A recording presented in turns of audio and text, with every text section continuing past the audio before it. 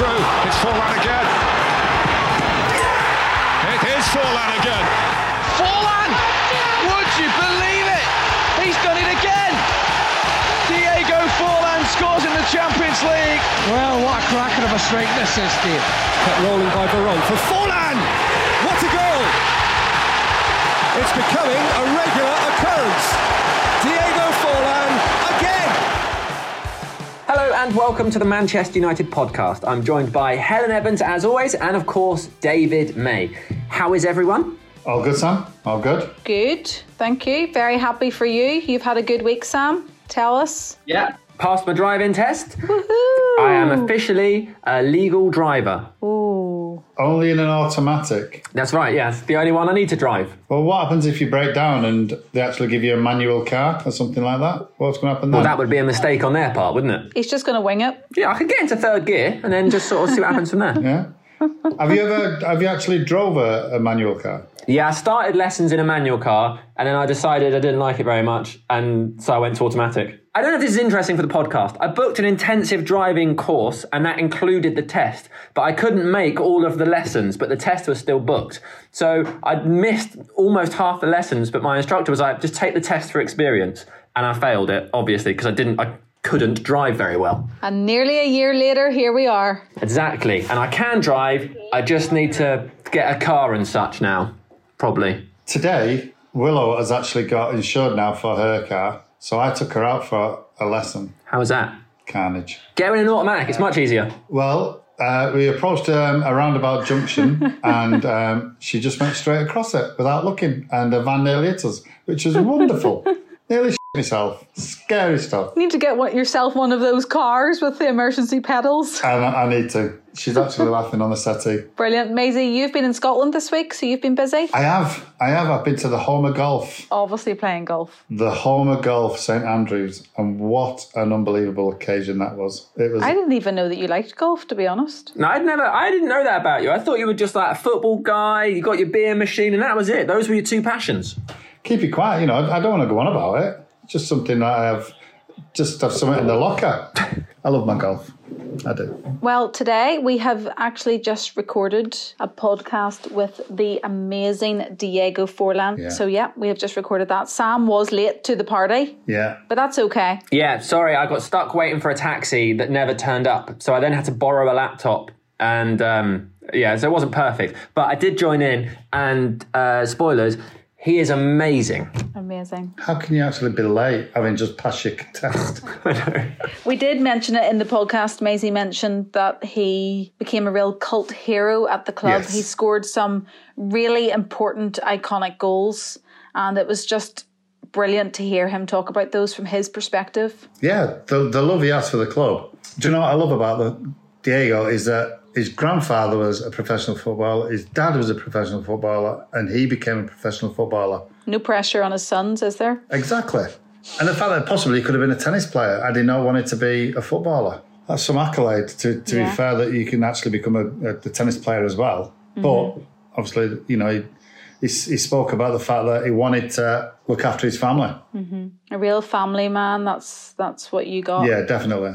You could see that. Let's not give anything away, though. Let's hear from the man himself. Here is our long-awaited chat with Diego. Hello, how are you? Yes, good, thank you. It's so good to see you. We do wish we were in Uruguay, but unfortunately, we're all in Manchester. But that's okay. Okay. How are things with you? Yeah, very good. Enjoying with the family. Here, staying at home. Like all around the world, we are staying. Everybody's not flying. So we have to stay home and enjoying being with the family and friends. Mm-hmm. What's the situation in Uruguay, Diego? Well, it's quite well.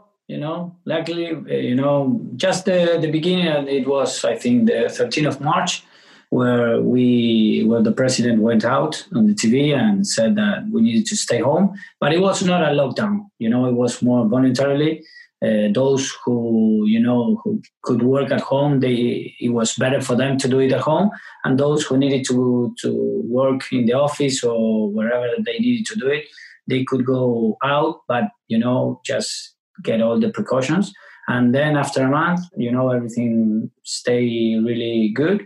And, step by step, they were opening things. And nowadays, like, I don't know, maybe 3-4 months ago, they start the schools, the restaurants. So we're having a normal life. Always, you have to be careful. Yeah. But it's really well. Face masks? Yeah, we have to. Yeah, when we go inside, I know if you go to a coffee shop or restaurant, whatever, or if you want to go to a job or shopping mall, whatever, you put the face mask. And then, well, of course, when you are in the street, you can do it as well. But if you're walking alone and there's nobody around, it's no point to use it. But everybody's trying to use it. Yeah, it's something that everybody wants. The government tells that we have to use it. So yeah, I have it in the car, and everywhere you go, sometimes when I go with my father, my mother, my father-in-law, that they are old, also with my sister, you have to use it. We'll still be away from them because just to be careful. But we go to their houses and we stay there. We have some lunch. So sometimes we have dinner, but always taking all the precautions. Yeah. I know you have recently departed from your role in Penarol. Yeah. How has football been affected though? I know that's a recent departure. How has football been over the last few months? How did it affect your management having coronavirus around? Was there fans in stadium, or how were things? Yeah, well, it was my first experience as a coach, and then after a month and a half, everything stopped. And it was not only here; it was all around the world. So, it was not like you maybe be angry because of that. It was something that I think there were other priorities and more important things about health. So we tried to keep in touch with all the players, try to do some, Zoom, all together. Of course, we were all every day talking to them, and they were working and doing some conditioning thing because maybe at the beginning where they have to stay at home, some of them, they live in apartments and it's difficult for them to go outside and run. But then as long as everything was getting more normal, maybe they were more, going out, playing, training, running. And then we start back in the 15th of June. We get back to the training. And at the beginning, it was like 2-3 weeks, only, one player at a time. Not one player at a time. There were one player with one ball, so we needed to divide the group. And it was something different, but everything is different since this coronavirus arrived. Yeah. So you have to adapt and try to do the best as you can. Obviously, you say that you took the job just a couple of months before the pandemic. Do you almost feel like you didn't get a good chance in your role? No, because at the beginning, sometimes when you get the opportunity to be a coach or I don't know, or maybe to do some other thing. It doesn't matter, have to be, in this case it's football, but if you're taking a job and sometimes when you get sacked, for example, maybe you have the time to think about all the things that you were doing that you needed to change, or maybe things that you were doing wrong. In this case, it was something that I was not sacked, they stopped from one day to another, everything. So, you get that time to think about, to change things. And then when everything started again, you could have the opportunity to be still coaching the team. Sometimes it's different because you only think about it when you get time, and it's always when things didn't go well. So in this case, was good. We could have different meetings with our teamwork, with the people, and try to get things better, and so we try to do it that way. Mm-hmm. How did you find coaching from playing? Frustrating? It's frustrating, in my situation. The thing that was frustrating is like, think the team was playing well, we were creating situations, chances, but we didn't have the opportunity to score goals. So imagine my frustration, like something that I always, something that I was always doing. In this case, we were not scoring goals, and it was something that you cannot do anything. You try to work hard during the week, and then when you're in the game, it's something that it's up to them, and you try to change things during the game. But it's a moment that it's not like when we were players and you were there, and you, of course, you are 1 in 10 players, but at least sometimes as a striker, you always have that opportunity to change a game. In this case, you can do it as well as a manager, making changes, and maybe making good changes or making bad changes. I don't know, depends. Depends on the player sometimes, or the way you do it, you think, and maybe you change everything and it's your mistake. But of course, it's totally different, but I really, really enjoy it. I had the opportunity to play for 21 years as a professional. So I play all around the world. I really enjoy it. And when I said, okay, this is it, it was something that it was not from one day to another, like something suddenly finished. It was something that I was thinking about it, during the last few years. So it's something that when I said, okay, I have to stop, I have to retire, I was more relaxed. It's something that I wanted to do. I wanted another challenges, and in this case, being a coach and being on the pitch is something that I love. I really enjoy it, and it's something that I like. Well, let's go to not the end of it, but to the beginning of it. Yeah. Born in Montevideo. Yeah. What was your childhood like? Yeah, it was beautiful. Well, my father, my grandfather played, my father played, and my brother as well. He's 10 years older than me. And when, being the youngest, I was always playing on the street, with the ball, always playing. My father, when he retired, he started playing tennis. So if I was not playing football, I was playing tennis at home in the street with friends on the wall, hitting the ball on the wall, and also, going with my father to our social club near my house.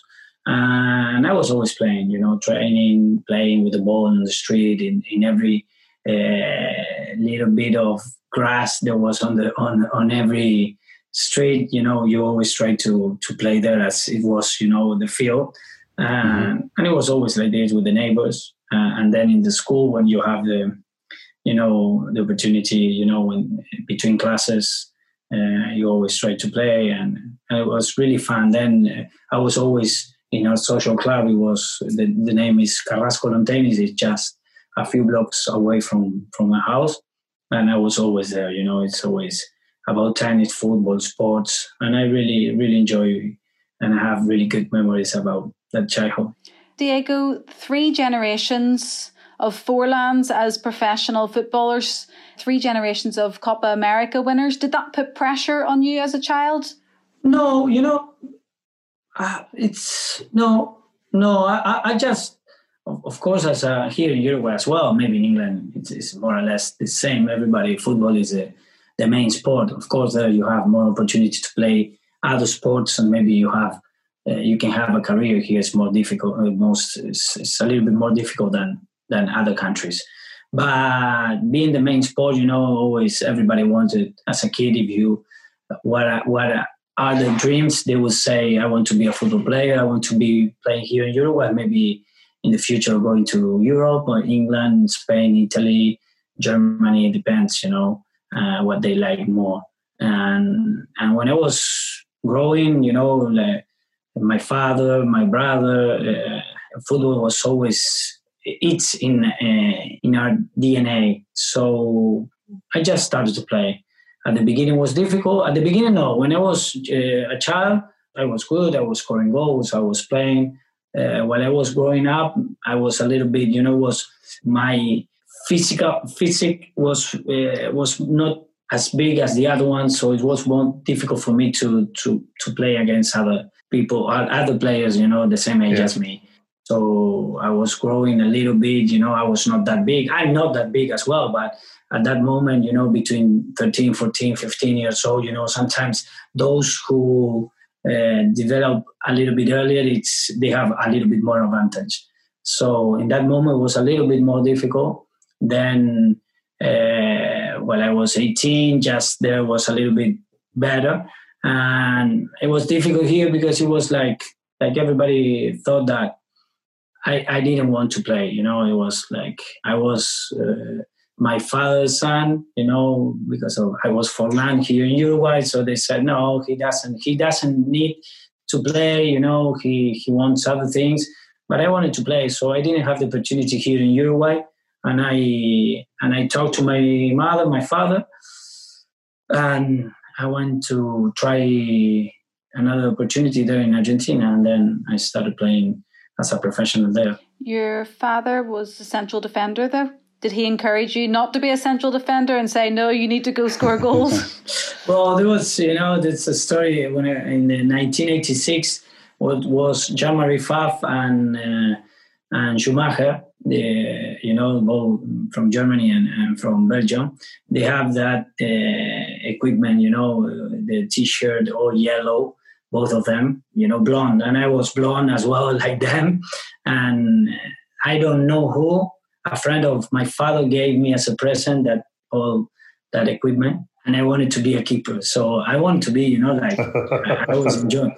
And my father was coming to me and said, no, dear, you have to be a striker. No, I want to go. I want to be a keeper. He said, no. You have to be a striker. The striker, he was a right back. So he said, the strikers, they are the ones who get more money. So you have to be in the front. Don't go back. Don't play back. You have to look after him. Diego, was there an opportunity that you could have been a tennis player as well? Was that ever an option?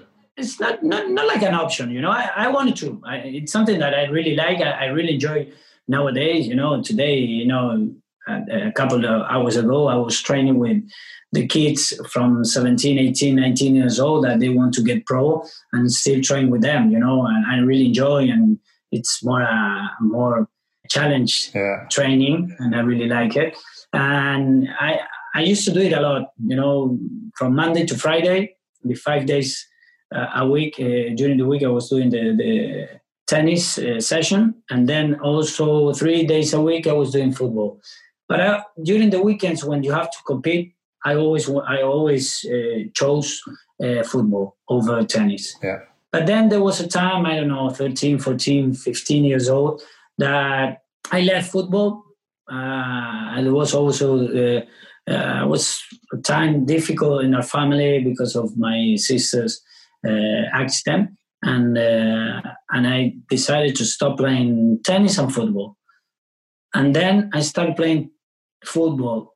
I quit football. I started playing tennis, and I was wanted to play tennis. Then I quit tennis, and I didn't want to do anything. There was 1 year that I would stay only studying and enjoying being with my friends. And then because of a friend's of our family doctor that we met because of my sister's accident, he convinced me to try for football again, because my father was the general manager in Peñarol, in the youngest, and he said, okay, you have to try, you have to go, and let's see how you do. And I said, okay, I'm going to try. And since then, I didn't stop. So I don't know. I always liked tennis, but then if I was going to be a good player or not, there's a long road that is difficult to know. Can you tell us a little bit more for anyone who is listening about your sister's accident? I know it's something that you campaign a lot. She was in a road traffic accident. Can you explain the situation for us? Yeah. She was 17 years old. A couple of days ago, it was 29 years, from the accident. She was 17 years old, and they went out and they came with a boyfriend from a nightclub. Mm-hmm. And they had the accident, and she stayed in the wheelchair. Her boyfriend died in the accident, and since that was 1991. Changed everything for us, for the family. My sister, it's a fighter. She's always there. She had many difficult times after that as well. A couple of years ago as well, it was difficult for her. But it's something inspiring for us, always there fighting, always with a smile, and knowing all the problems she has every day, and she's always there for us, and very positive. So we learn a lot, and and we are really thankful for having her with us here, and wanting to live, which is amazing, because if you know everything she has to do to wake up, it's unbelievable. And sometimes we as normal people, sometimes we are depressed because I don't know, anything happened with us, and we sometimes we don't appreciate everything we have until it's been taken out of you. The foundation you created for her was also supported by Diego Maradona. We are very friend of him. He's we are not as close now, but we have a really good relationship with him.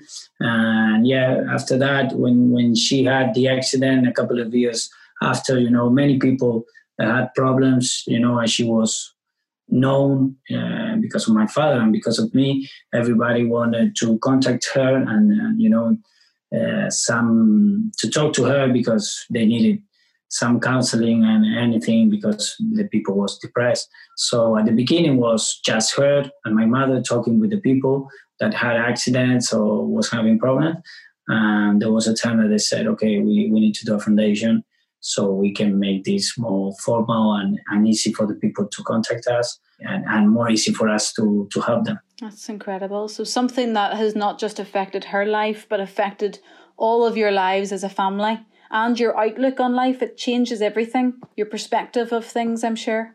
Yeah, of course. Yeah, of course. Yeah, it's everybody has problems, and the problems you have, they are the most important things, because you don't know another problems. Maybe of course, if you didn't experience the same thing that it's experienced your close friend or someone from your family, it's difficult for you to understand what are they living at that moment. So, but knowing what she has to do every day, knowing all the difficulties that she has, for us, for me, it's sometimes I know I wake up sometimes and I'm angry because of some decisions that some people made against me. I understand, but you try to put it in some places. Okay, past this line, I don't want it, it's something that, is still here. And I know that there are other priorities and other things more important than these things that maybe you can get angry with. Well, very inspiring, the work that you do in campaigning and that. Absolutely. Let's go back to the football, if we may. Before we go any further, I do want to ask you a question. Is it true that you could have qualified to play for Ireland? Me? Yeah, I read this and I was thinking, So I thought, I'm just going to ask him in case. No, I don't know. I read that your grandfather had Irish roots and that meant that you could have been able to play. Maybe, I don't know. Maybe I heard something, but no. You used to drink Guinness. That was it. That's your only Irish connection. Maybe, yeah. But my grandmother, my mother's mother, she was from San Sebastian. So I could play for Bilbao, Athletic Bilbao. Yeah. And that they only the Basque they can play. And also, if I wanted to play with Spain, of course, if I had the quality to play for them, maybe I could have that chance as well. But about the Irish, we need to, try to investigate a little bit more. I think you should look into it. Yes. Yeah, it's a bit late now. It's 41. Never too late. No. We're just going to pause, if you don't mind, because Sam is just joining us, I think. Hello, Diego. I'm so sorry I'm late. No problem. 35 minutes late. 35 minutes late. I thought you would have been early now that you've passed your driving test, Sam, but... I know, yeah. So you passed your driving test and you're still late. How does that work? I was waiting for a taxi and then the taxi didn't come, so I've now borrowed someone's laptop. I don't know whose it is. And I haven't got all the usual things I would have, but I am here. So that's something, maybe? You did not want to miss this one. No, I didn't. I absolutely didn't. I couldn't have been more desperate to be here. Well, welcome to the conversation. Yeah. Thank you. And I'm so sorry I'm late. Diego, I'm very sorry I'm late, but I'm sure the others have been looking after you. Yeah, of course, no problem. Thank you. Diego, I'll just pick up again. I was just going to talk to you about moving to Argentina to play football. I think before that you had a small trial in France, but that didn't work out. Yeah, I went. That was in 1996 in front of my father. One of them, he played in Nancy. It was summertime here. It was in January. So it was not a try. It was something that experience there and play, enjoy. The life and the football in France. So I went with a friend of mine. We have a really good time. And at the end, they wanted me to stay, but it was not that easy for me at that moment. I was not 100% convinced. At that moment, I was still in school, studying, enjoying with friends. And it was going to be a big decision for me. And I was not 100% sure. So I just wanted to get back. It was great for me. It was good that they wanted me to stay, but it was difficult. So I went back to Peñarol, continue playing here in Uruguay. And 2 years after, the thing was a good experience for me because it was almost 2 months that we stayed in France. It's, the weather was really, a lot of snow, really cold at that moment. And, we were staying in the train facility. It was away from the city. It was not that good. No. Well, it was good, but it was not, it was tough because we were away from the city. So we were in a park, in the middle of the park. There was nobody. And just, staying there for 2 months was a big change for me. So, but I realized how difficult and how different was, going away from home. Yeah. If you wanted to be a professional football in the future, because being at home is easy with the family, with friends, you have your room, you have your family, your friends, you go, you play, you go back home, and you always, you are always, have contention with the family, with everything. But when you go away, it's really tough. So 2 years after, when I decided to leave Uruguay and try in Argentina, I knew that what was coming, in that moment. Because if I didn't have the chance to go to France, maybe that opportunity to go to Argentina and arriving there knowing that it was going to be tough, not only about football, talking about life, it would have been for me more difficult, and maybe I would have failed, because I didn't know what I was going to expect. Yeah. In this case, I knew a little bit more of the experience 2 years before, and that helped me a lot when I decided to go to Argentina. And also knowing all those things, it was really tough as well. Yeah. You knew that you would be homesick or miss your family? Yeah. The worst day in the week, it's a Sunday. The Sunday, it's tough and really, really difficult because, everybody's with the family, Yeah. And those that we are in the residence of the team, like we were in Argentina, and you were living in that moment because it was Buenos Aires, and most of them, they were like 1 hour, 2 hours, 3 hours away from the residence. And during the week, you play the competition Saturday, and then everybody left, everybody leave, and they go to the homes for 1 hour, 2 hours, or 3 hours. Those who were, a long way from home, was us, here from Uruguay, we are like 6 hours by car. But I was not going to get a car in that moment, cross the river and go all the way to Montevideo for just 1 day and a half. So those who were living away, like Córdoba, Rosario, some places that they were far away, we stayed there in the residence. But there was like, maybe during the week, we were like, I don't know, 30 players, 40 players. And during the Sunday, we were like 4 players. Wow. Or 3. And it was just really tough. So those Sundays, when everybody was and you wanted to call someone, you want to do something, and they said, no, I'm here with the family.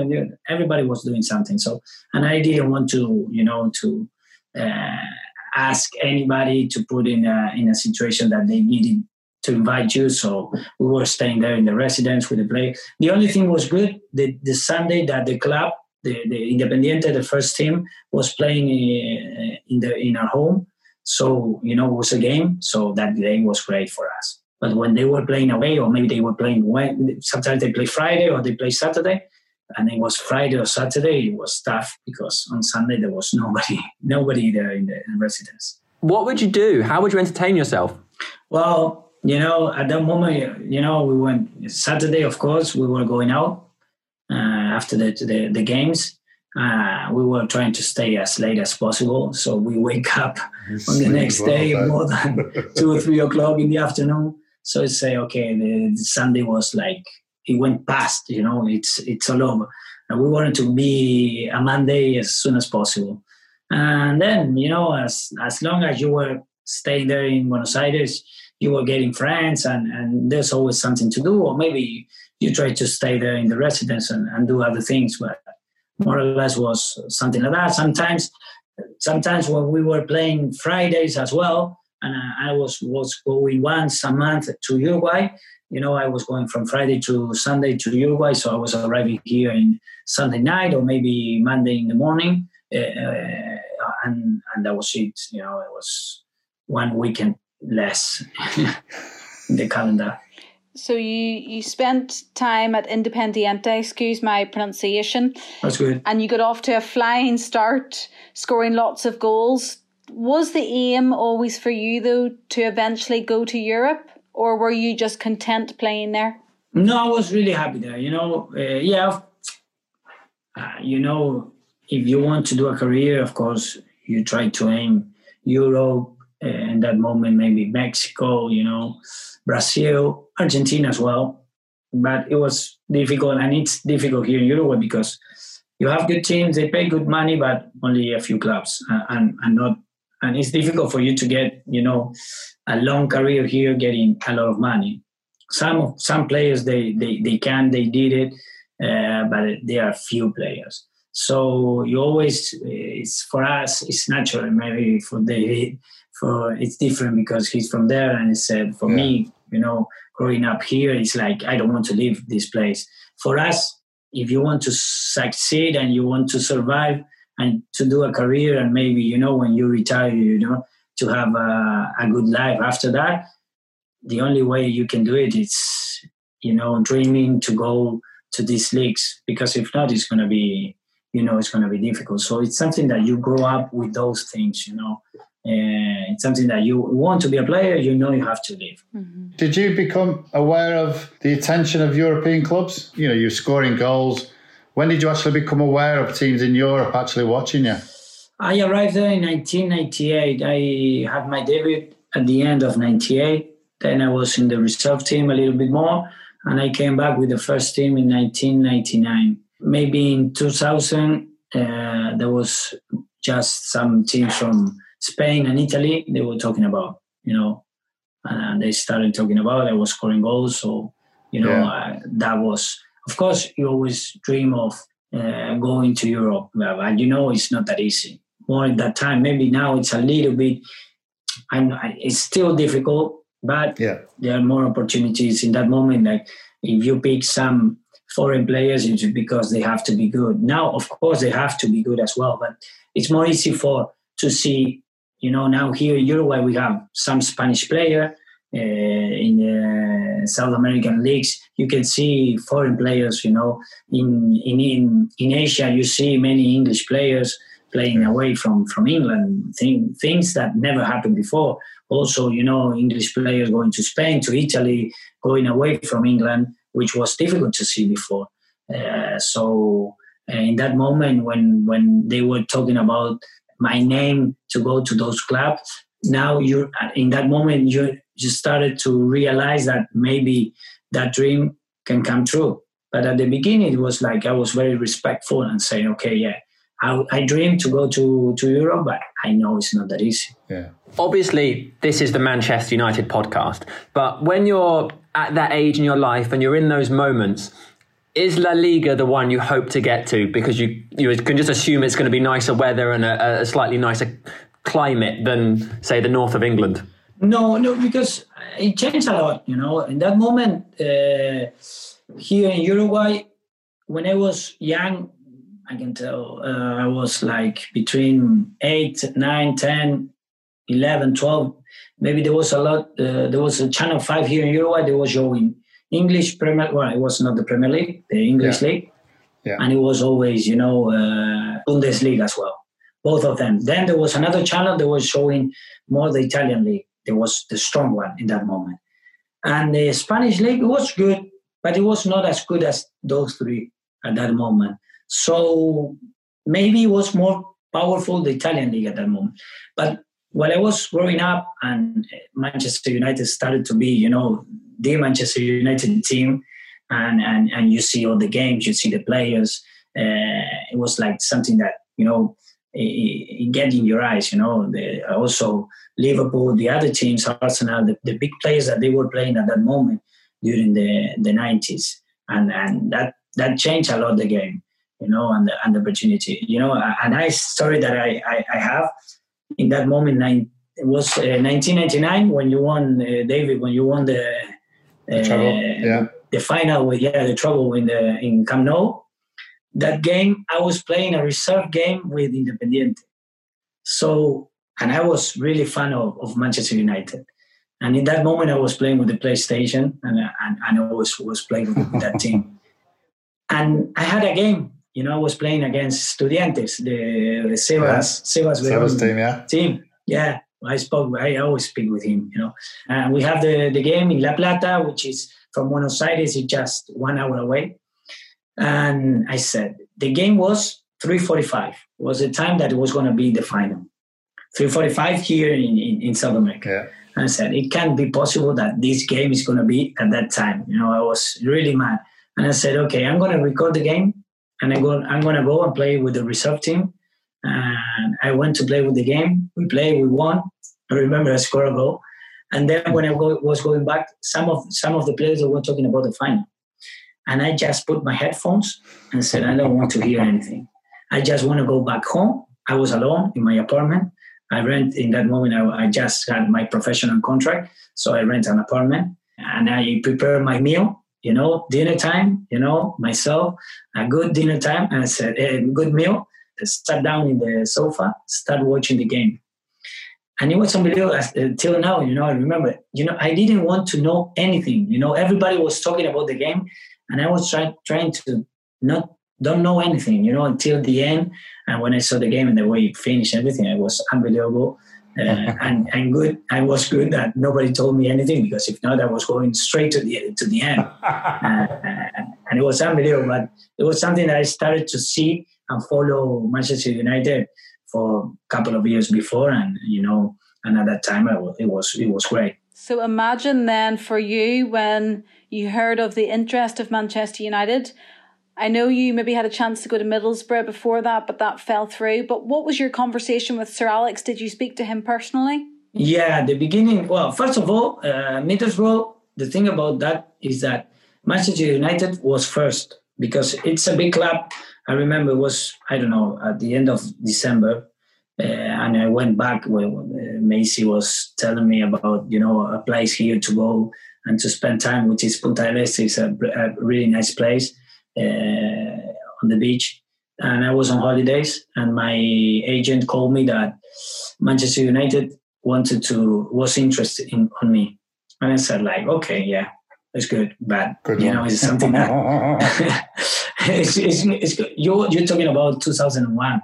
It was the best moment of Manchester United. I say, okay, yeah, I know I'm scoring goals, I'm doing well, but not as good as to be, going straight to Manchester United. Yeah, of course. If I have to dream, yeah, I want to go, but you have to, to understand where you're at. And he said, no, they are interested. Yeah, okay, no problem. Because before that, there were other big teams, talking about me, but never finished, never came the offer. And anything happen. So I said, okay, yeah, Manchester United, maybe they may be interesting, but maybe it's not going to be, going through. So it's going to be one of those teams before this is going to be the same. So they start talking. I say, yeah, it was at the end of December, maybe at the beginning. And they said, we have a meeting at the beginning of January. Okay, no problem. I was on holiday with my friends. Said, yeah, it's going to be difficult. And they had a meeting at the beginning of January. It was good. They said, okay, we had the meeting. Yeah, they are interesting. They're talking about the money, things going like this.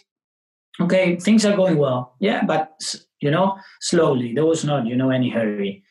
Then they had another meeting. They said, okay, things that were like talking about the contract. And, at that moment for me, it was really totally different at the beginning when he called me. And in that moment, I don't know what happened with Middlesbrough.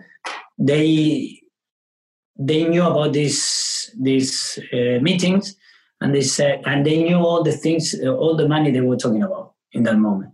And they said, okay, we want this player, we can go first. And they came first. They didn't come first. Before it was United, because we started talking to them. Also, in that moment, Sir Alex called me with my agent. They gave me the phone. Well, imagine for me, I always speak English, but to talk to Sir Alex Ferguson on the phone, Scottish Did you understand people, him? I didn't understand. I tried to understand, but it was really, really. You just imagine agreed. all the nervous, being nervous and talking to him, and it was really tough and difficult for me. I really understand, but it was tough for me to talk. It went well, but not as good as I wanted to happen. And then, but what happened? As Manchester United, it's Manchester United, they said, okay, we have a meeting, 15th of January. So Middlesbrough knew about that meeting, and they said, okay, we have to go at the beginning of January, because Manchester United is not going to change the meeting, because it's Manchester United, and it's good that they do that, because they know who they are. But knowing that Middlesbrough, they said, okay, we go first, we give the same amount of money, and knowing all the problems they have here in South America, they're going to say yes. So we needed a strategy to get the time to arrive to the 15th of January in that moment. But it was difficult, because you had, in that moment for me, of course, Middlesbrough is a great team. But being there on the other side, Manchester United, that they started talking to me at the beginning, first of all, it was a very crucial decision, because you never know. You cannot get anything, because one is coming before, and they said, okay, it's now or never. And the other one is saying, okay, it's in the 15th of January is the meeting. We are not going to change it. And I said, what am I going to do? I'm in the 8th of January.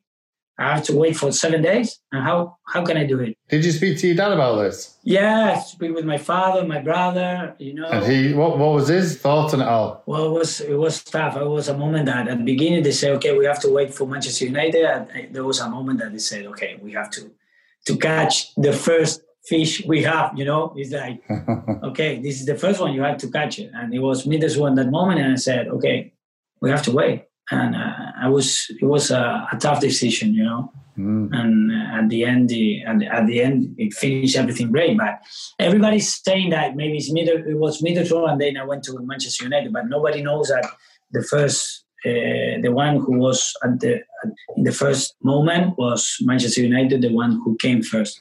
How hard was it to do that? Because you've told us how when you were growing up and you were in Uruguay and playing in South America, you want to make that move to Europe, and you know that means probably financial security for your future and having a good life. To know that the bigger fish is there, but it's maybe more of a risk to wait. How hard is it in those days where you're getting very close and you just don't know what's going to happen? Imagine how hard it is that I was flying with British Airways at that moment. I left Buenos Aires talking about Middlesbrough, and arrived a couple of hours later to Heathrow and going to Manchester United. But the worst thing was, I remember, and I have it in my as an image. I was on the flag, and I was, when you see the TV, and you are over the Atlantic Ocean, and you said, and I was with a friend of mine who was working with my agent, and I said, Walter, where are we going to? Because at the moment, I don't know if we are going to Middlesbrough or we are going to Manchester United. And he said, relax, go to sleep, that when we arrive to Heathrow, we will know where to go. Wow. That's brilliant. That's brilliant. No, it was unbelievable. What did it feel like when it was finally confirmed and you signed the contract and you knew, like, this is it, it's happening, it's definitely happening? Well, it was now. It's difficult to describe. For us, being away, okay, knowing the history, but not knowing how it's everything there. When you arrive, everything's new.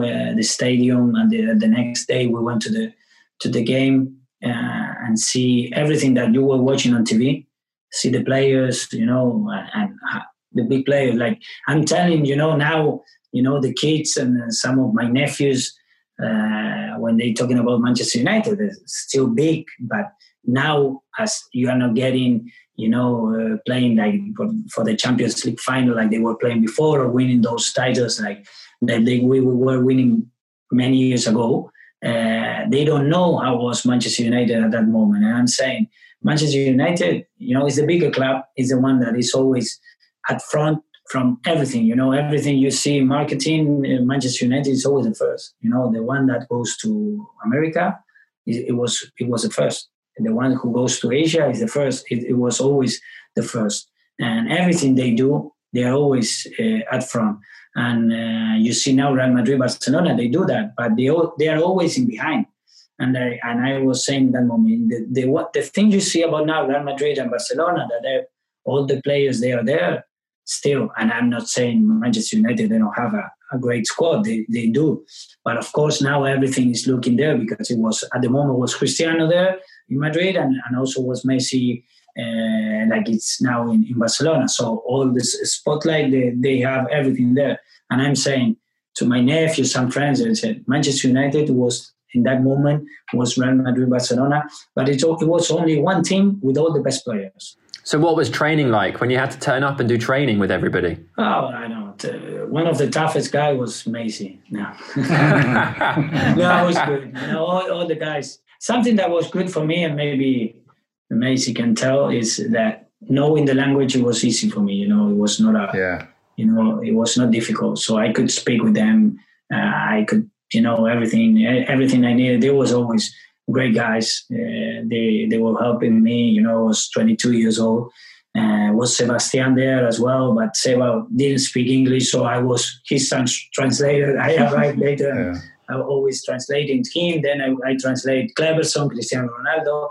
But I always said the same. All that problem I had no problem, but all those difficulties I had in Argentina when I left, and about the Sundays and everything, I didn't have that problem in England, because going there and seeing on the TV and knowing English, it was a big advantage for me in life and in football. So, was unbelievable. The thing that was difficult at the beginning is like arriving to the dressing room and seeing, all those players, like you were watching them, and now they were your teammates. Was really tough. Maisie, what do you remember about Diego's first training sessions? Because presumably as a defender, when the club sign a new forward, you're thinking, well, let's see what you've got. Let's see if you can beat me. Yeah, I think whenever any player comes into the squad, you get tested very early. Most mornings, you start off with a box, 10 by 10. And the first thing you do is start rattling balls at the players to see if the first touch is good and whether they've got character. And Diego had that. And I think one thing he says, which makes it so much easier, is the language barrier. With Seba, and because I remember Carlos used to complain about the Spanish lads being together, but that's because of the language. Yeah. Because Diego and Quinto both could speak English. But Seba eventually, he learned the language and it was great. But Diego, he reminds me a little bit of Mason Greenwood. The fact that he can hit it with his left foot or with his right foot, it doesn't matter. So it was always one of those awkward ones. You show him his right, you show him his left. But you knew when he turned up at the club what we'd signed. And he was a top player that, was an integral part of United winning the title. What kind of character were you in the dressing room in those early days, Diego? Were you quite shy or were you outgoing?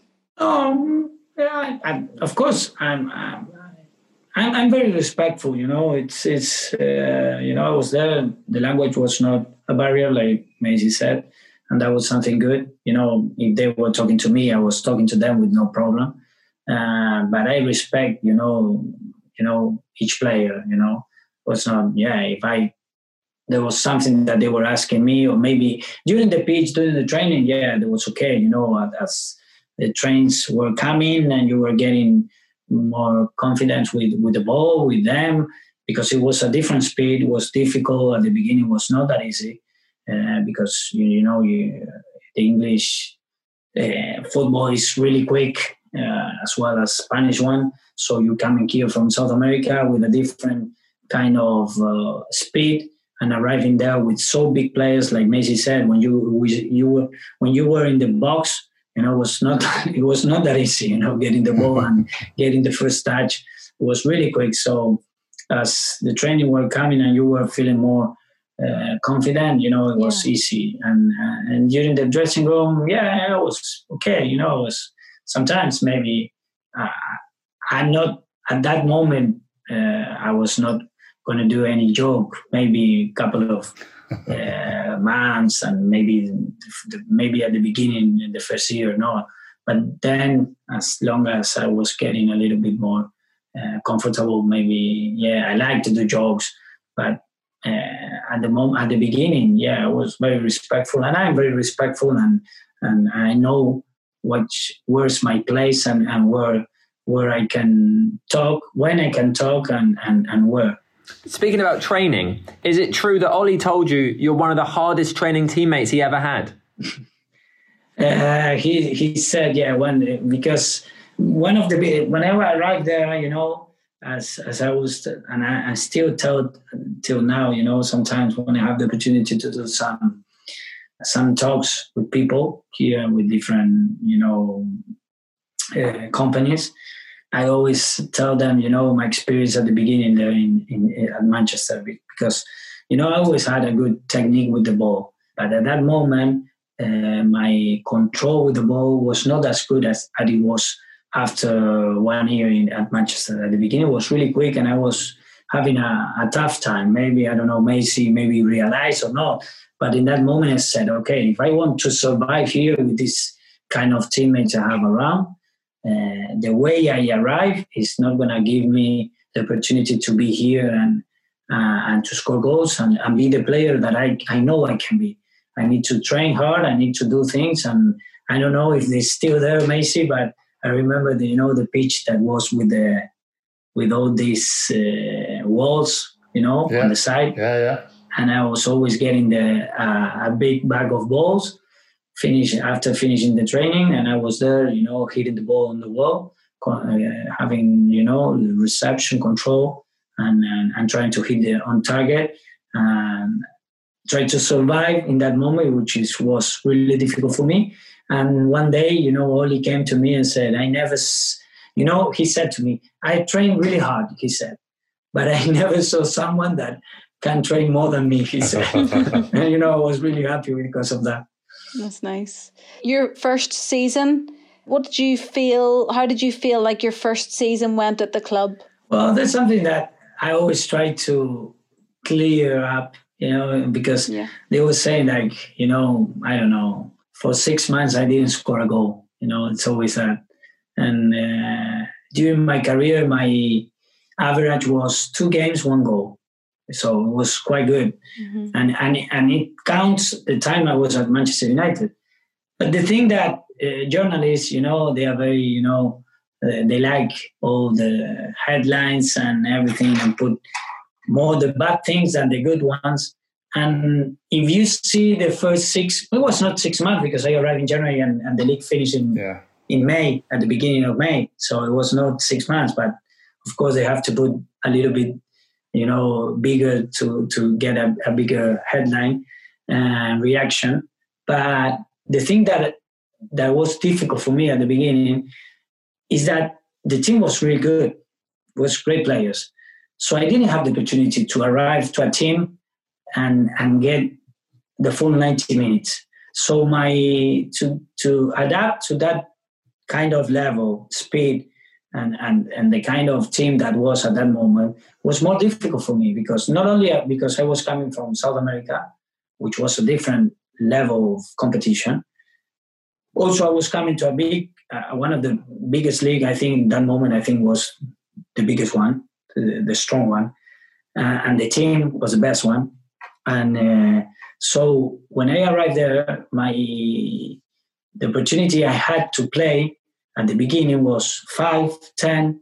It was like that during, I don't know, maybe I don't remember how many games, but it was more or less like that. Maybe sometimes it was 20 minutes. So it's difficult for you to have that, to adapt really well and quick in a level higher than the one that you were before. And when you don't have those minutes to play and to prove yourself, not prove to the people, prove to yourself, to see how good you are. And it's always when you prove, sometimes you do it well, sometimes you do it bad. But you know that when you do it bad, you try to learn about those errors.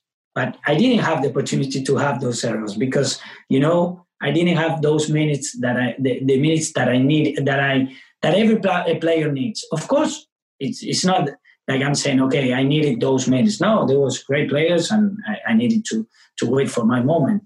And in that beginning was tough because I was playing, like I said, 5, 10, 15, and opportunities. Sometimes, you can score goals, of course, but it was not like they said, 6 months. It was like, a couple of games, and then when I had the preseason that we went with the club and I scored goals during the preseason, then the league started go. It's something that was more normal because you had the opportunity to play full 90 minutes and then maybe you play the next game.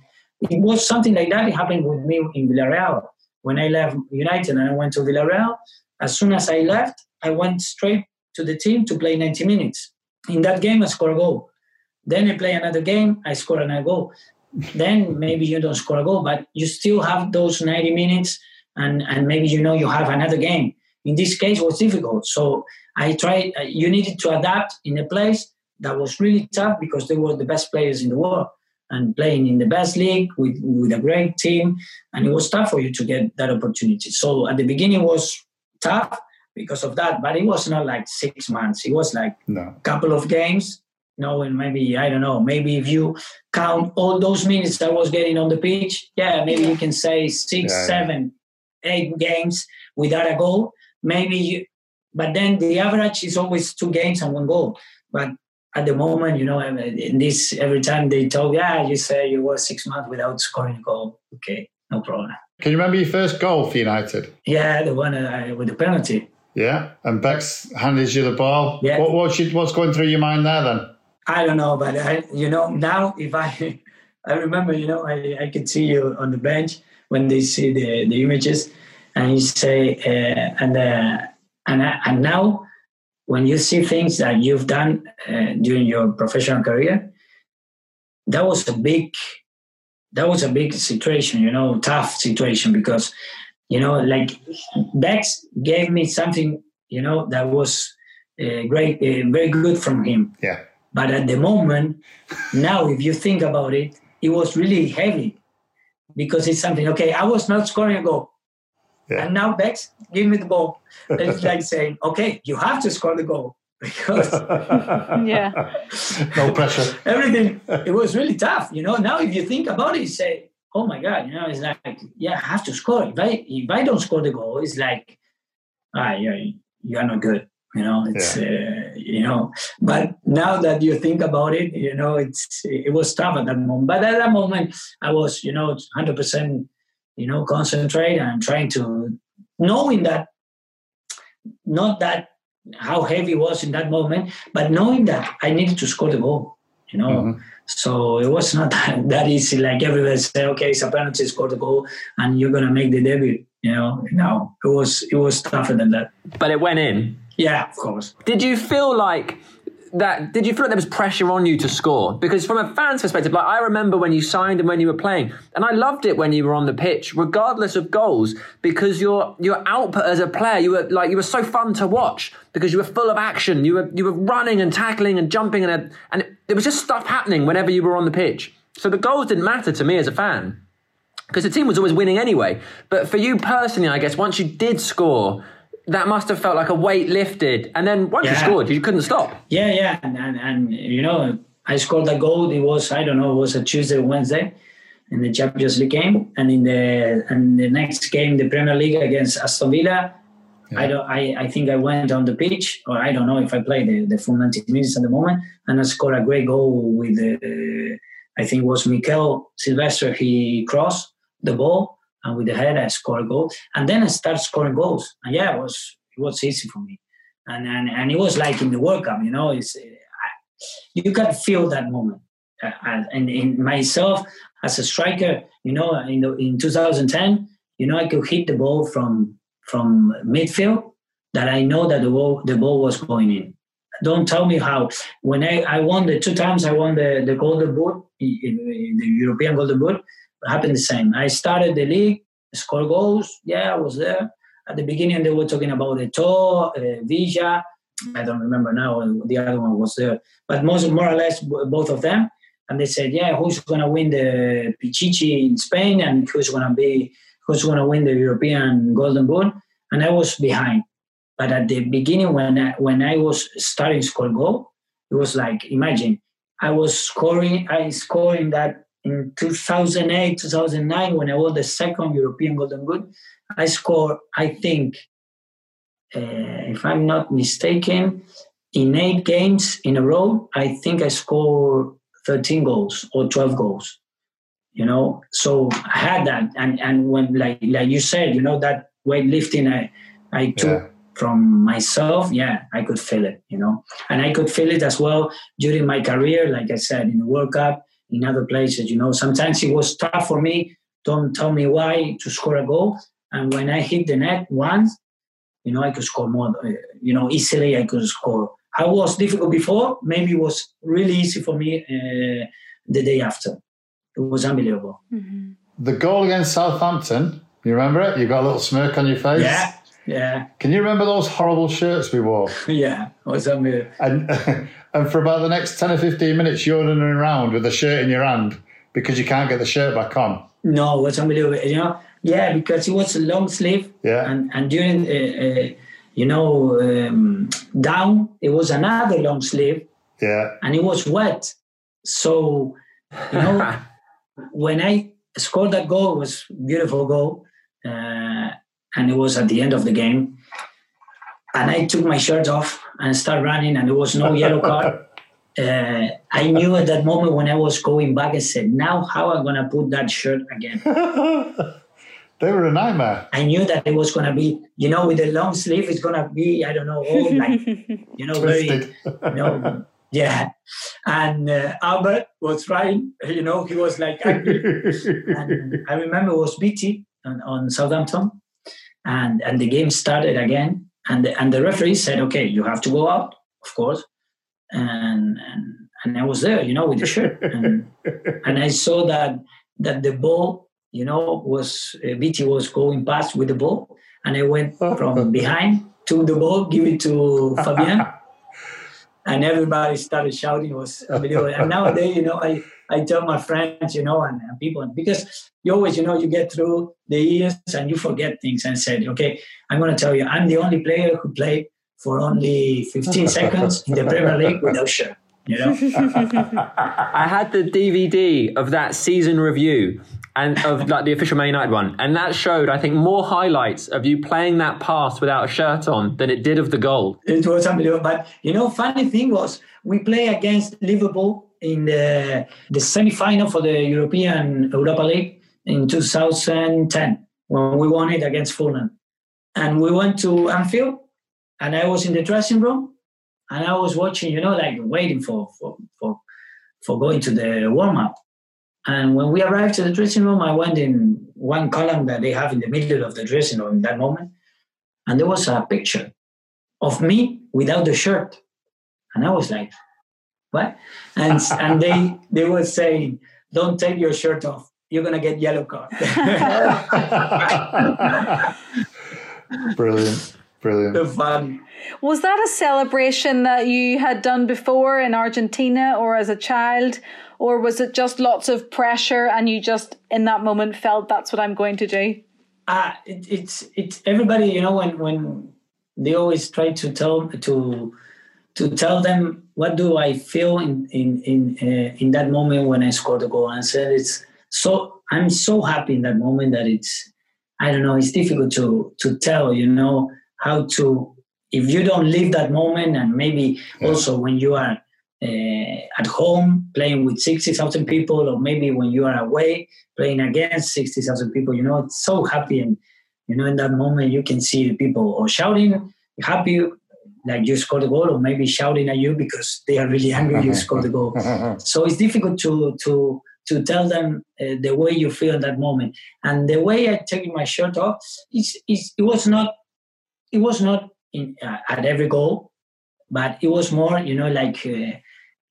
when you were as a child and when I was playing on the street and you score and you were watching, I was always watching, English, the English league or the Italian league, and you were watching great players final or watching the World Cup, and you see a game that it was they changed the game at the last minute, and the guy who scored the goal, he took his shirt off and started shouting and celebrating, and it was like, and you go back to the street with your friends and you try to imitate the same thing they happened. Well, when I had the opportunity and they said there's no yellow card for those players who take the shirt off, okay, I'm going to do it. Only for a while. That is the reason why so many Manchester United fans loved you. They loved your celebrations. They loved your hard work. Did you feel close to the fans very early on in your Manchester United career? Yeah, They always supported me really well. And like I said at the beginning, that I was not scoring goals and I was always trying hard. They adopted me, I don't know. Of course. And I don't know how to say that word. Maybe you have a better word. And maybe because of that, then when I started scoring goals, they were more. And scoring again in Anfield as well. That was an important game, and scoring those 2 goals. So it was really good. And till now, when I left United, I was in Villarreal, I think it was 2005. And we were with my brother watching Manchester United Liverpool, and they stopped singing my name, singing my song. Yeah. And we were surprised, like I said. Do you know how it goes? How it goes, the song? Yeah, do you know the words of the song? Yeah, of course. Yeah. I mean, we'd love to hear it. No, I'm not a good singer. Sam, you are. But I was really surprised, and still now, and I'm very close friend with Andy Mitten, and we still talk about him. And Andy, we said that we are going to do it now. Maybe we can do it at the moment. Now it's difficult, but now that I'm available at the moment and I'm not coaching, we wanted to disguise and go to the supporters and try to see how it's going to be a derby like this, but with the fans in the middle, without them knowing that it's me, and we always talk to do it. Maybe in the future we can do it. But I was really surprised. Also, the other day I had the opportunity to be with Mourinho in some FIFA event. And we were laughing at when yes, Manchester he didn't United know the song. Yeah, and he said, which game? I think he asked Michael Carrick what. Yeah, and he was saying, Diego, but he played many years ago. Why? Was really, really, really fun. Fantastic song. Diego, that game where you scored 2 goals against Liverpool, that actually cemented you as an absolute cult hero. Yeah. With all the United fans. Did you actually understand, or did you know before you joined United, the history between United and Liverpool and the hatred? No. I knew a little bit, but being a long way from there, it's difficult to understand. Of course, you can understand a little bit and all the hatred as well, and all the history and all the games they play. But I didn't know. At the end of that game, Gary came to me and said, "You don't know what you have done. In the future you will understand." And it's true. Till now you can see the goals, you can see the people talking about, and everywhere I go and you see a United fan, he's gonna tell you about those goals you score against Liverpool. Those words like that, they always repeat it every time. Because the song doesn't even just get saved for Liverpool. There are games during the season when that song is sung. Yeah, that's why. I'm really surprised, really happy. Having it's a club that has so much history with so great players, and there were so many players they play there, and they are gonna still play, and they sometimes they sing my song. I don't know, you have to be. It's really, I'm really proud. I'm really proud, thankful. I don't know. It's so many words you can say that they can still sing that song. It's unbelievable. In the future now with my kids. Now, of course, they are really babies, but in the future, if I have the opportunity and I'm in the state and they sing my song. Imagine what I can feel in that moment, and maybe they will understand what is happening. Diego, I'm sure when people ask about your Manchester United career, I'm sure they bring up, like us, Liverpool goals, Chelsea goals, Southampton. But for you, did you have a personal favourite? Yeah, of course.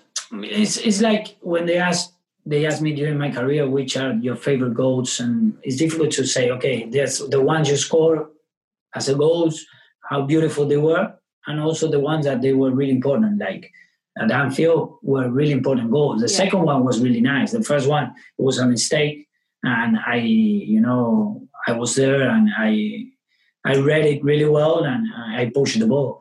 Sometimes when you push the ball, sometimes you put it away from the net, but this game was good. The second one was good as well, but it was not those goals I used to score that were better. One goal I remember really well, I don't know if you remember, but it was a great goal, and against Glasgow Rangers at Old Trafford. A volley I had was really, really nice. A really nice volley I scored. Beautiful. Then there was the other two goals I scored against Aston Villa.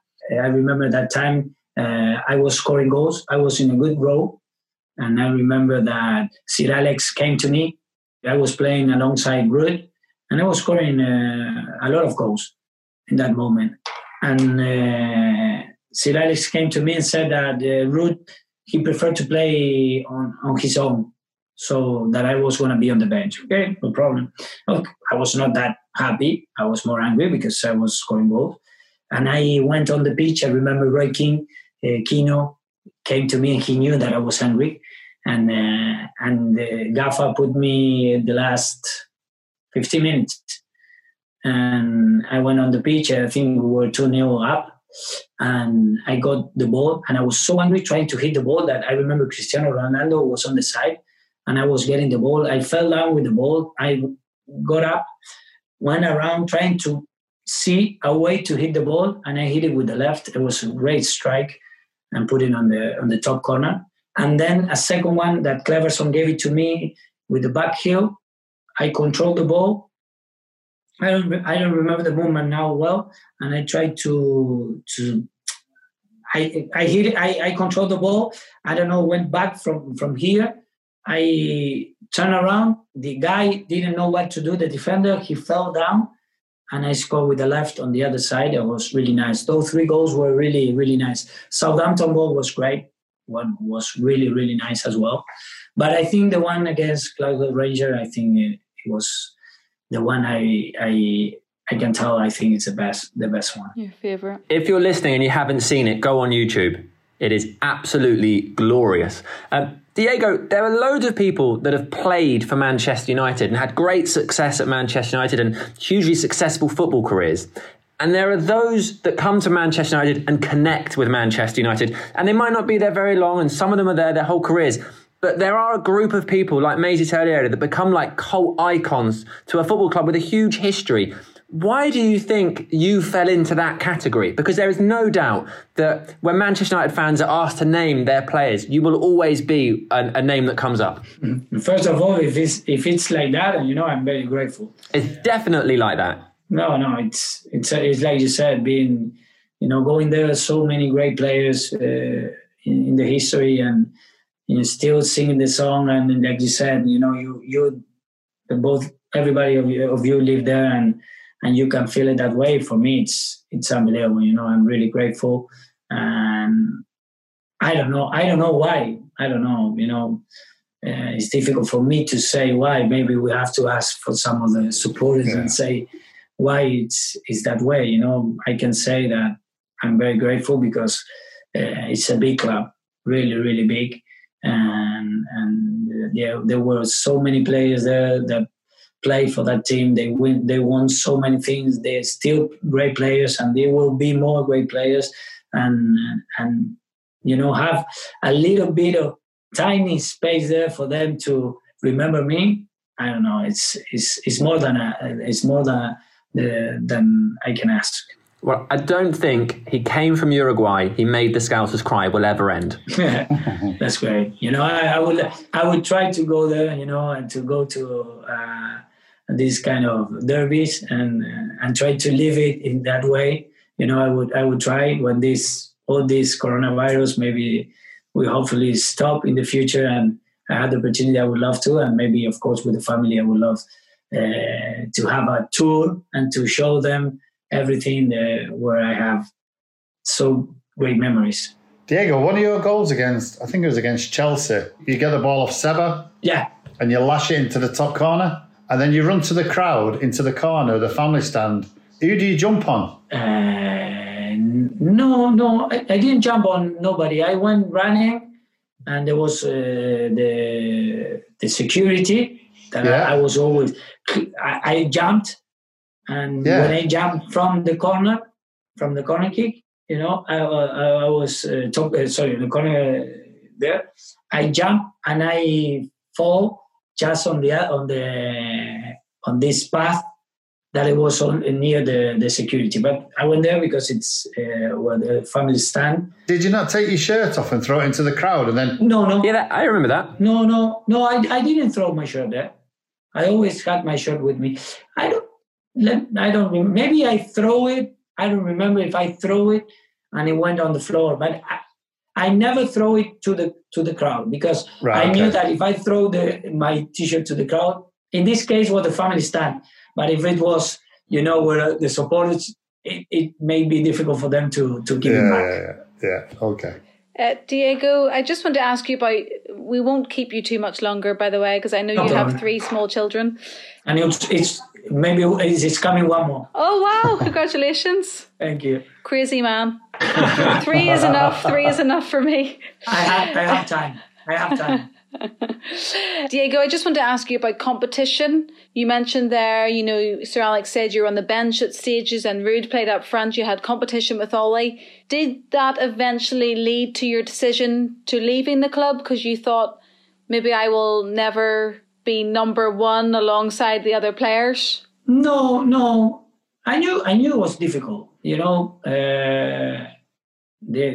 were great players, and in that moment, I was scoring goals. I was doing really well, but I knew that in that moment I wanted to play more games. I was playing. United was playing 60 games. Maybe I was playing 25 games, but not the most important games. I was playing. There was a moment always between December and January and February that maybe there were a lot of injuries, and I was having more space there to play, which happened, and where I had the opportunity to play more games. But I wanted, more. And in that moment, I really was enjoying my time. I knew I could stay when I left, I had contract for 2 years or 3 years more. And everybody was happy with me, the fans, the people, coach, Gaffa. I was doing well. I was scoring goals when I had the opportunity. You know, my average was always 2 games won. I was getting rhythm, you know. But there was something in me, like I said, I wanted more. Mm-hmm. And I knew it was difficult there. It's not like I didn't want the challenge. Yeah, I wanted, but I knew that in that moment, you know, the way the team was, the players, I think, okay, sometimes you don't have that space. Maybe you need to go other place. And it came Villarreal that moment. Before it came Levante, and I didn't want to go because I knew that it was not a good place for me to go. And a couple of weeks after came Villarreal, and I knew the team, I knew the players, and I said, okay, it was a good place for me to go and try and get another challenge and try to see and prove myself that I can be the leading striker, you know.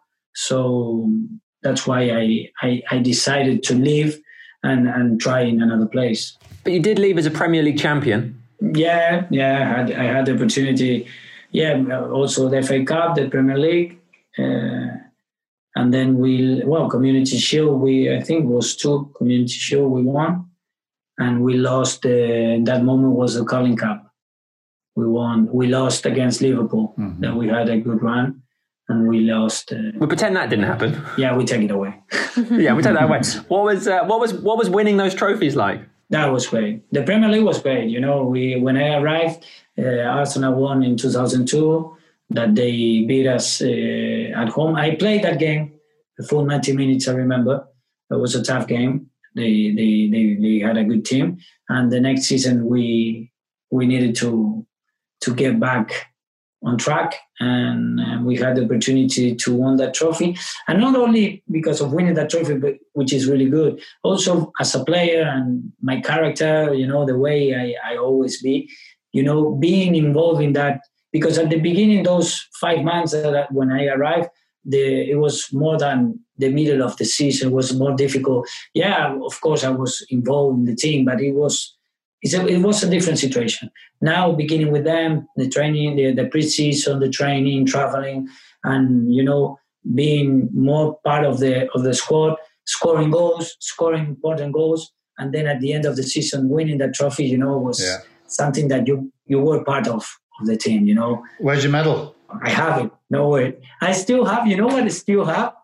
My wife it's fun because I'm not the kind of guy that have many things in the house. You know, I have a couple of things. If you come into my house, you're not gonna see a room full of football things or T-shirts. You know, I have all my T-shirts in my mother's house that she wants me to give it to me. Imagine how many we have. Yeah. And she said, when are you going to get all the T-shirts? I said, no, stay, leave it there. Because if not, I have to put, you know, to get room here, which is, I don't want to.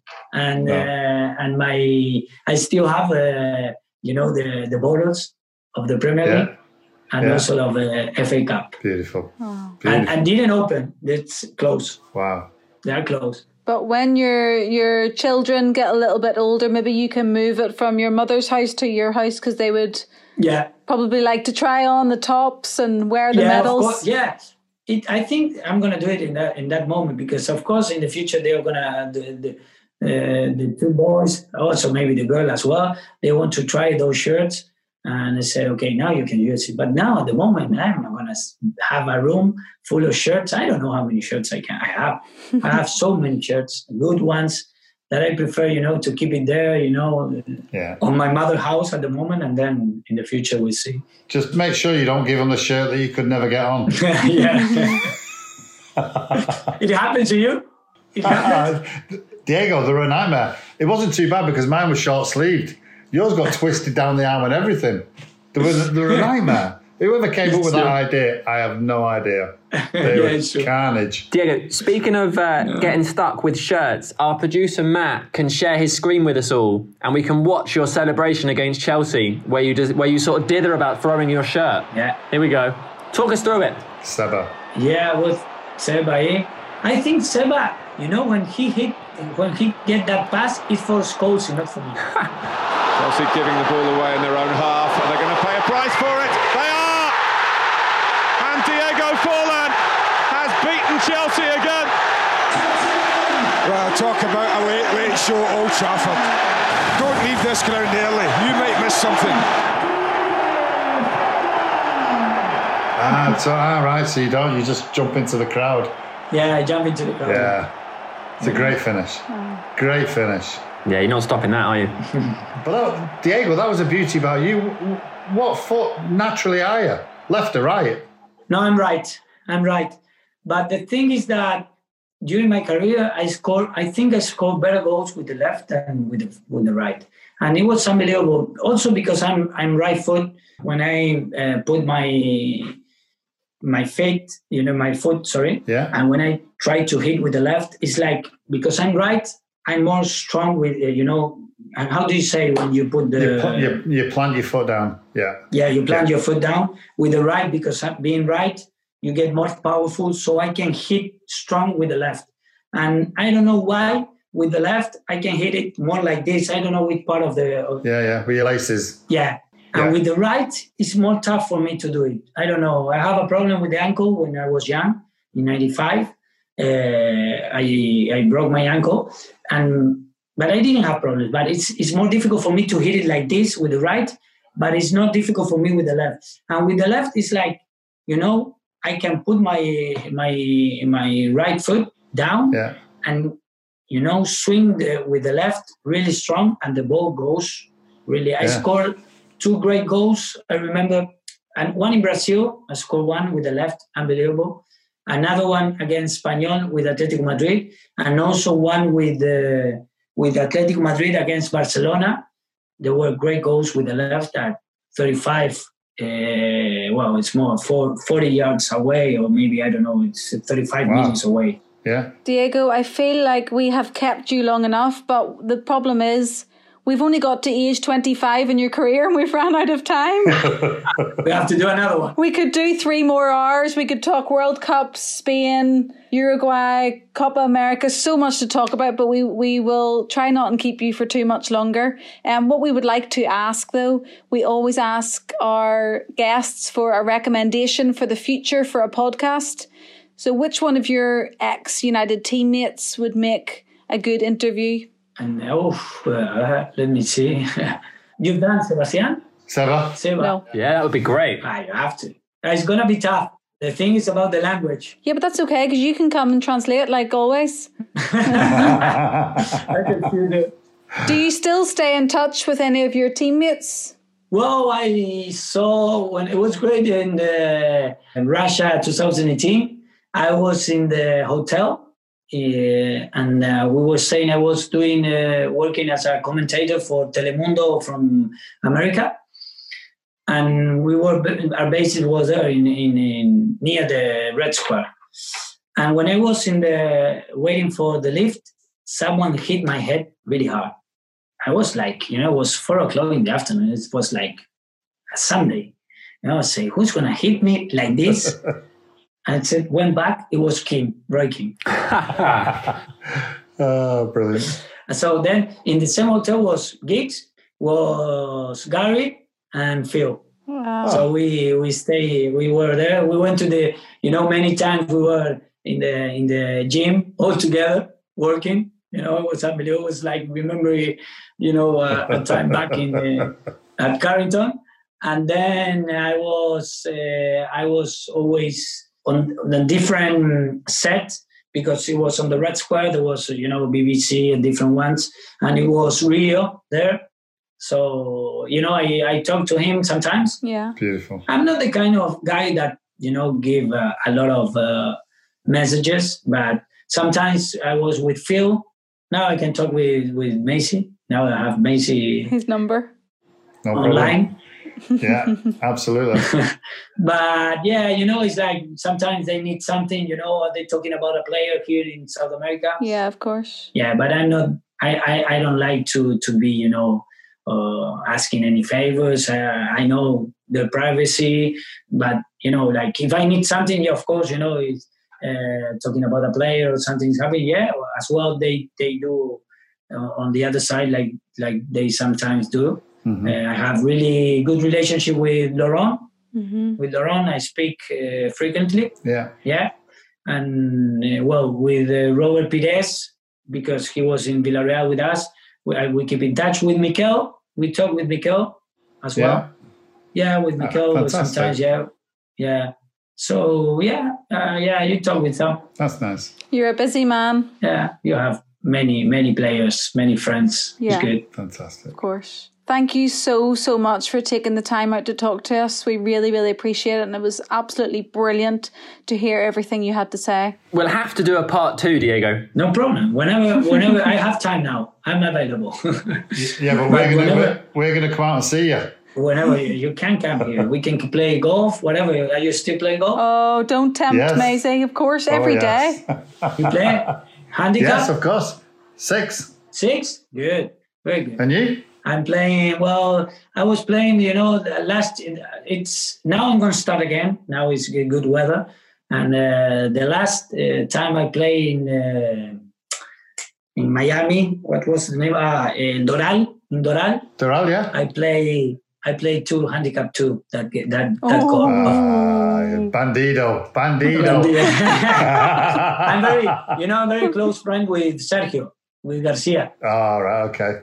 You get lessons then? He's a great guy. He likes playing tennis as well, football, and we have a good relationship. And it's great when you have the opportunity to play with those guys. Wow. Yeah.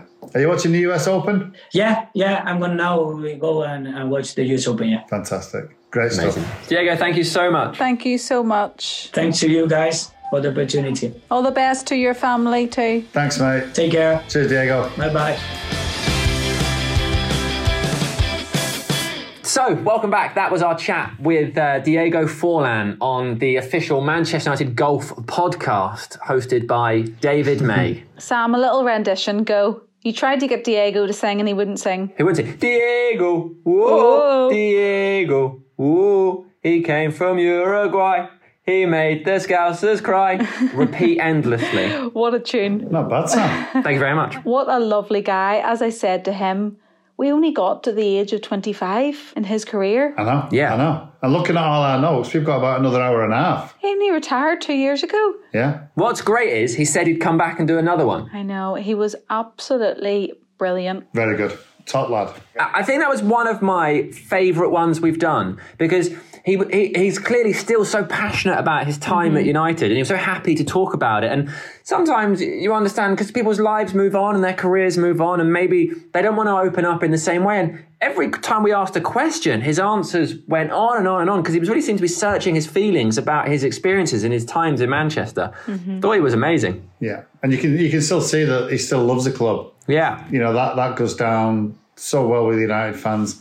And obviously the 2 goals he scored against Liverpool will be well known for that. But what an absolute belting lad. Great lad. Yeah. And he was like that when I was with him at the club. Such a lovable lad. So glad we've got him on. So glad we've got him on.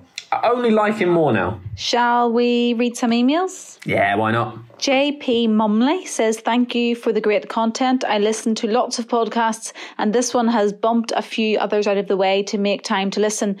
I sincerely enjoy seeing the real people behind the athlete in inverted commas. Job well done. I've been a fan of United as long as I can remember. As an American growing up in Kenya, it was the league my whole family followed. Now I live in the Pacific Northwest United States and was listening to this podcast from beautiful Cannon Beach in Oregon. Here are some photos. Thanks again. Photos are beautiful. Thank you so much for listening, JP. Beautiful. We love a photo. We do. Another one here from someone who sent some photos and they are stunning. So this is Diana Gorvanek and she says, hi Helen, Sam and Maisie. I listen to your podcasts in San Pedro, La Laguana, Guatemala.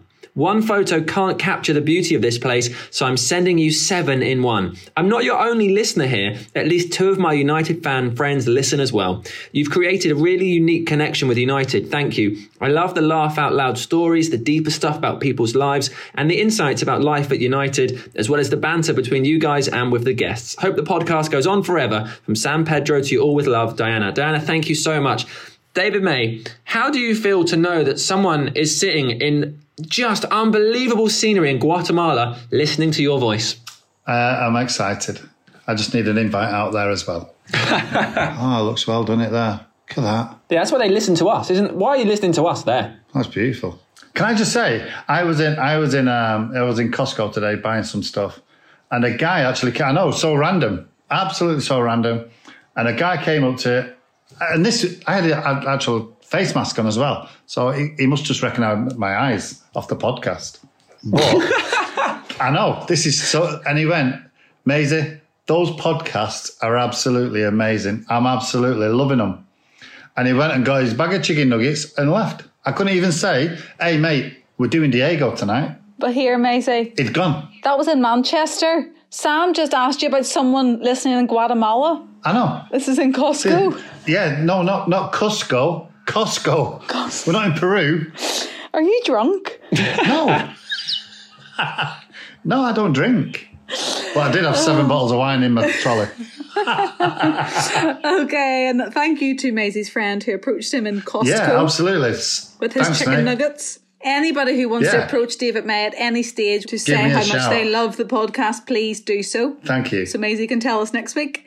Shanmuk Sripada says, hi Sam, Helen and David. I am a big Manchester United fan from India. I have been watching United since I was 6 or 7 years old. It was my life stream to visit Old Trafford and watch United play. I absolutely love your podcast interviews and I am always waiting for the next one. As a football fan, we don't really get to know much about the stories and banter that happens behind the scenes. This podcast helps me to learn more about the stories and childhood of so many Manchester United legends and also the history of the club. It really makes my week and puts a smile on my face. My favourite has to be the Patrice Evra one. I love everything about that man and he's a big inspiration to me. I am a portrait artist and I love to listen to the podcast while sketching up portraits of David Beckham, Fernandes, Van de Beek. How good is that, by the way? Wow, they're amazing, aren't they? Are incredible. I would really love it if you could have a look and maybe share it with them too. They're amazing. The Instagram name is Shanmuk. That's spelled SHANMUKH.SRIPADA. They're incredible. Shamnook, make sure you do one of me now. Oh, yeah. Oh, I'd love to see a David May. There you go. Yes. The Bruno Fernandes is amazing. I will now be checking. I'm going to follow his Instagram until I see a picture of David May. That's what I will be doing. Absolutely. That's amazing. Brilliant. Thank you so much. Yeah. Incredible drawings. If our producer remembers, he will put your Instagram name in our show notes for everybody else to check them out. And I look forward to a David May one. Absolutely. Can't wait for that. Sam. Got another one here from Nondo Makashi who says, hi guys, I'm Nondo from Zambia. Just wanted to let you know that the podcast has kept me sane during this COVID-19 pandemic. So keep it up. And yes, we are listening from all over the globe. Nondo, thank you so much. Quick one. Can you confirm the photo I've attached did Sir Alex really and get him on the podcast? Cheers. So obviously we want to get Sir Alex on the podcast. And what he's asking is, he's attached a photo of something he's seen online. It says 1st of the 12th, 1987, Alex Ferguson makes his one and only appearance playing for Manchester United. The game was a mid-season friendly versus Somerset Trojans at the Somerset Cricket Ground in Bermuda. Fergie, aged 45, came on for Peter Davenport. With 21 minutes to go, United won the game 4-1. Well, it does say, what does it say there? Ferguson posts... There's a picture of it. Was that Trojan? It must, yeah. Aye. I've read before that he played a game, or at least appeared once, and probably just seen that picture. 45, Maisie, listen. Yeah, hey. Well, I'm 50 now, so... You can make a comeback. Yeah. When you think Diego's only 41. Nondo, to the best of our knowledge, that happened, and the picture is there. You can see it for yourself. Nondo, that's mint. Never underestimate Sir Alex. Thank you for your emails once again. Do keep sending them in. We do love reading them. That is it for another week. Thank you if you made it all the way to the end. Remember, if you want to get in touch, you can email us, unitedpodcast@manunited.co.uk. That address is in the notes for this episode if you need it. Also, a reminder that you can watch the box set of all of our episodes of the United Podcast on MUTV, with new episodes airing every Friday. We'll talk to you again next week. Bye-bye. Bye.